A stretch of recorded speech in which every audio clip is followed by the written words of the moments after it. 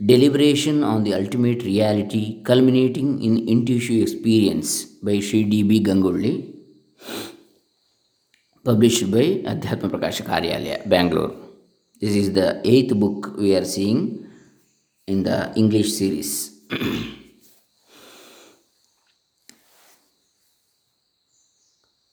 First session we have seen in this book. This is the second session today. Om Shri Gurubhyo Namaha Harihi Om Shri Ganeshaya Namaha. Dr. Krishnamurti Shastri, Dambe Punacha, Bantwal Taluk, Dakshin Kannada Jille, Karnataka, India, Bharat. The method of studying the Vedanta philosophy. This is the eighth topic.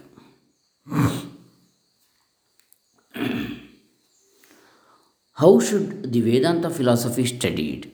Vedanta is not the vain exercise of deliberating in the manner that statement means this. This statement means such and such.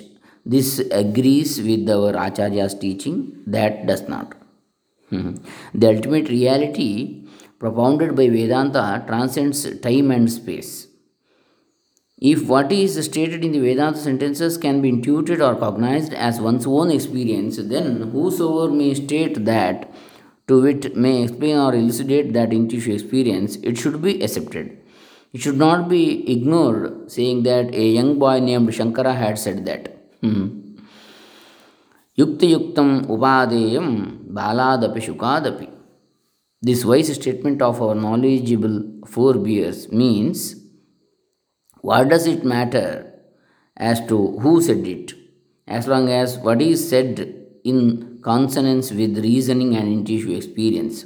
Even if it is stated by a boy or a parrot, it should be accepted. Sri Shankara has affirmed that the Vedanta philosophy pertains to an entity which can be intuited here and now. Not only that, that reality about which he speaks is the only one that is in full agreement with the consummate intuitive experience, Purna Anubhava. This is not mere praising or eulogizing him, but the truth in S of life, taken in its entirety as it is.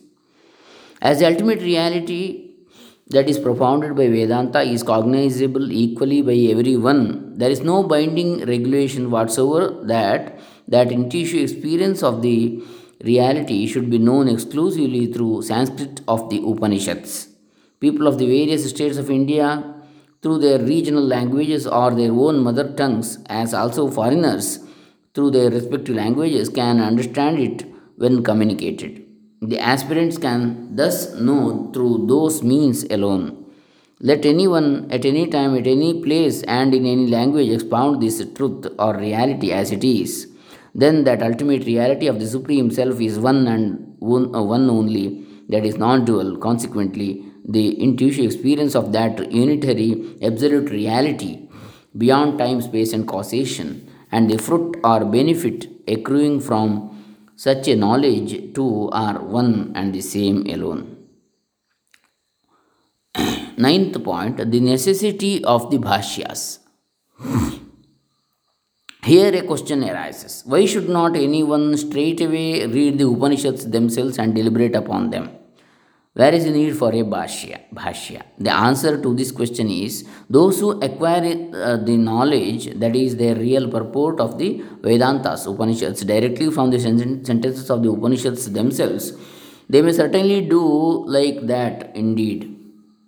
Those who acquire the knowledge of the Vedantas directly from the sentences of the Upanishads themselves, they may certainly do like that indeed. But everyone does not get the intuitive knowledge directly from the Upanishads. To many, the answer to the question, what is the purport of the Upanishads, is not known at all. In order to make it known to such people, the bhashyas, that is, Sri Shankara's commentaries alone, become a necessity.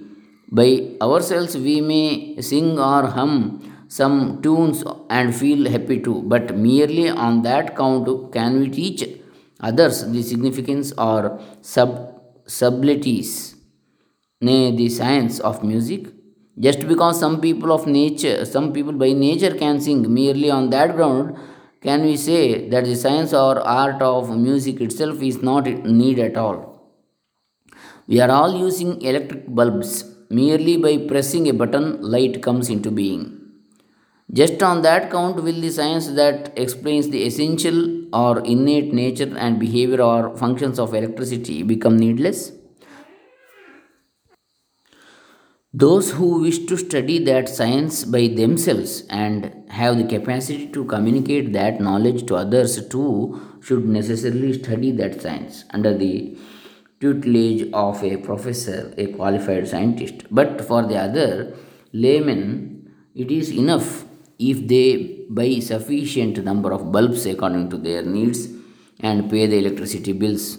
Is it not? Similarly, those who have the capability of expounding the meaning of the sentences of the Vedantas, that is the Upanishads, and of determining the essential nature of the ultimate reality of Brahman or Atman through discussion and revelation, should necessarily study the Upanishadic texts and should communicate to others also the knowledge of the secrets or subtle meanings. Those who themselves study the scriptural texts, practice the scriptural teachings, disciplines, sadhanas in the true spirit, and then teach others around them to inculcating in them the purport of those teachings by way of sadhanas in their day to day life. Such people are called acharyas, that is, teachers or preceptors. Sri Shankaracharya cognized in that manner the teachings of the Vedantic philosophy, taught them to the people of his times, and finally, through his extant bhashyas, benefited the future generations too by providing the guidelines for attaining the summum bonum of those Vedantic teachings. For that reason alone, he has been known as a Mahavedanta Acharya, that is, a great Vedanta teacher, spiritual teacher. But nowadays, there is no need at all for everybody to study the Upanishadic texts in that manner. It is enough if the ordinary common people who aspire to attain the enlightenment or beatitude surrender unto a genuine merited teacher and adopt their day to day life and behavior in consonance with his teachings and guidance. Merely on that count, they can attain the intuitive experience of the ultimate reality of the self and become fit to fulfill the supreme purpose of human existence, that is Purushartha. Next, defects in the study of present day aspirants. 10th point. Among the present day aspirants of the knowledge of the Vedantic reality, many do not want the Upanishads, nor the Vedanta Sutras, that is, aphorisms, nor the Bhashyas. For them, any one individual's work, Prakarana Grantha, whether it be a text in Sanskrit or any regional language, it is enough. By following it, they get a greater sense of identification and pride in its teachings, and thereby they quarrel among themselves. The methodology of deliberation of Vedanta is not like this at all. Just like the logic that if in our town the lake water is received through a pipe, in everyone's town water must have been received from the lake alone. If from one textbook I get the knowledge, and thereby if I affirm obstinately that everyone should invariably gain that knowledge from that particular text alone, that type of attitude can never be proper or reasonable. Another aspect also should be considered. In Vedanta, the majority verdict is not at all important. This may be acceptable for political deliberations where democratic principles are acknowledged, but for the determination of the ultimate reality, it is not so. Many people state that in deep sleep there exists avidya, that is ignorance. Therefore, avidya exists therein. This kind of logical argument has been based on the majority verdict or opinion, but not intuitive experience. How is the intuitive experience of deep sleep? Deep sleep. What is meant by avidya? Is there an intuitive experience which enables one to cognize whether avidya exists in deep sleep or not? Thus, one should deliberate intuitively. If there exists an intuitive experience to the effect that avidya exists in deep sleep, if any person, whosoever he may be, states that it should be accepted, If not, even if many people state that it, that is avidya, exists therein, it should not be accepted. That's all. 11th point, what is meant by anubhava, that is intuitive experience? The argument of the type, this is our experience, therefore we agree or accept it, is not proper. For what is meant by experience, the feeling or reaction at the psychological level, that is in the mind or heart, that any one particular individual experiences or accrues once at a particular period of time, is not referred to here in this text as anubhava, in the ordinary parlance translated as experience. Hunger, anger, etc. are not called here anubhava. On the other hand, that cognition or consciousness which everyone gets in an identical same manner is called anubhava here. For example, the cognition, knowledge that is gained through the eyes is universal to every person. Form alone appears or is cognized through the sense organ of the eyes. No one hears a sound through the eyes. It should be evident from this deliberation now that anubhava, that is intuitive experience, means the knowledge, cognition, or consciousness which is the real entity, but not a mere feeling or concept. Sri Shankaracharya has called this kind of universal as also plenary, comprehensive, intuitive experience of the innate nature of pure absolute consciousness of or knowledge alone anubhava. It is his opinion that logical disputation should be carried on in accordance with the intuitive experience or pure consciousness. Unless one carries out deliberation or discrimination taking the support of intuitive experience, pure absolute consciousness, which is universal, the determination of the ultimate reality of Brahman or Atman is not possible at all. The advantage that accrues from the Vedantic deliberation. 12th point.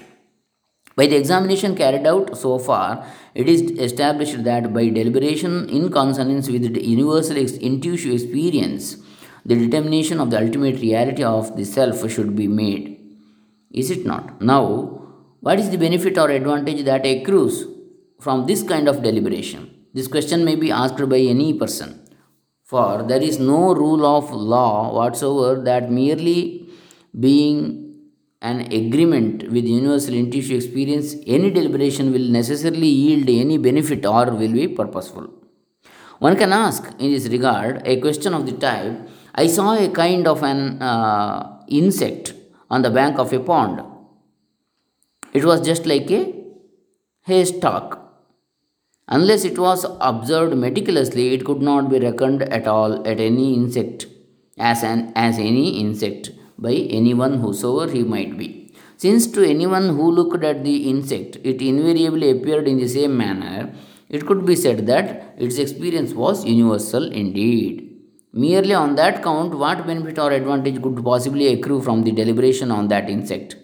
The answer would be undoubtedly no benefit or gain accrues at all. Similarly, one can raise a question of the type, what is the benefit or gain accruing from the deliberation on Brahman, the ultimate reality, that is indicated in the Vedantic texts? Is it not? In the Upanishads, it has been stated that by this kind of deliberation, the ultimate or supreme goal of human life itself is attained. In the Taittiriya Upanishad, it is stated that one who intuits or cognizes that Brahman, the ultimate reality, which exists in his hridaya, that is heart, alone will attain the fulfillment of all the desires together. In the Kathopanishad, it is stated when all the desires in the heart are got rid of, vidyate hridaya grantihi. When then a mortal being becomes immortal. The Bhagavad Gita states, he alone is a Sthita Prajna, that is, one who is firmly established in the pure absolute consciousness or intuition. The question that confronts us now is, by the Vedantic or intuitive deliberation, whether such a supreme or profound benefit accrues or not. And this problem has to be solved invariably by ourselves cognizing or intuiting that ultimate reality of the self, Atman, in ourselves here and now. There are some holy men who are genuine Vedantins and they are always peaceful with immense mental equipoise. They are always happy, jovial by temperament. Even the people who meet and see them get rid of their miseries and gain a pronounced sense of solace. What could be the nature of their intuitive experience, that is, establishment in the pure consciousness? If such contentment is attained by us within ourselves introvertedly, it amounts to our gaining the supreme, profound purpose, benefit of Vedanta philosophy indeed. In the Vedantic deliberation, our prejudices born out of either attachment or hatred towards anything or any person should not be brought into the reckoning. The preconceived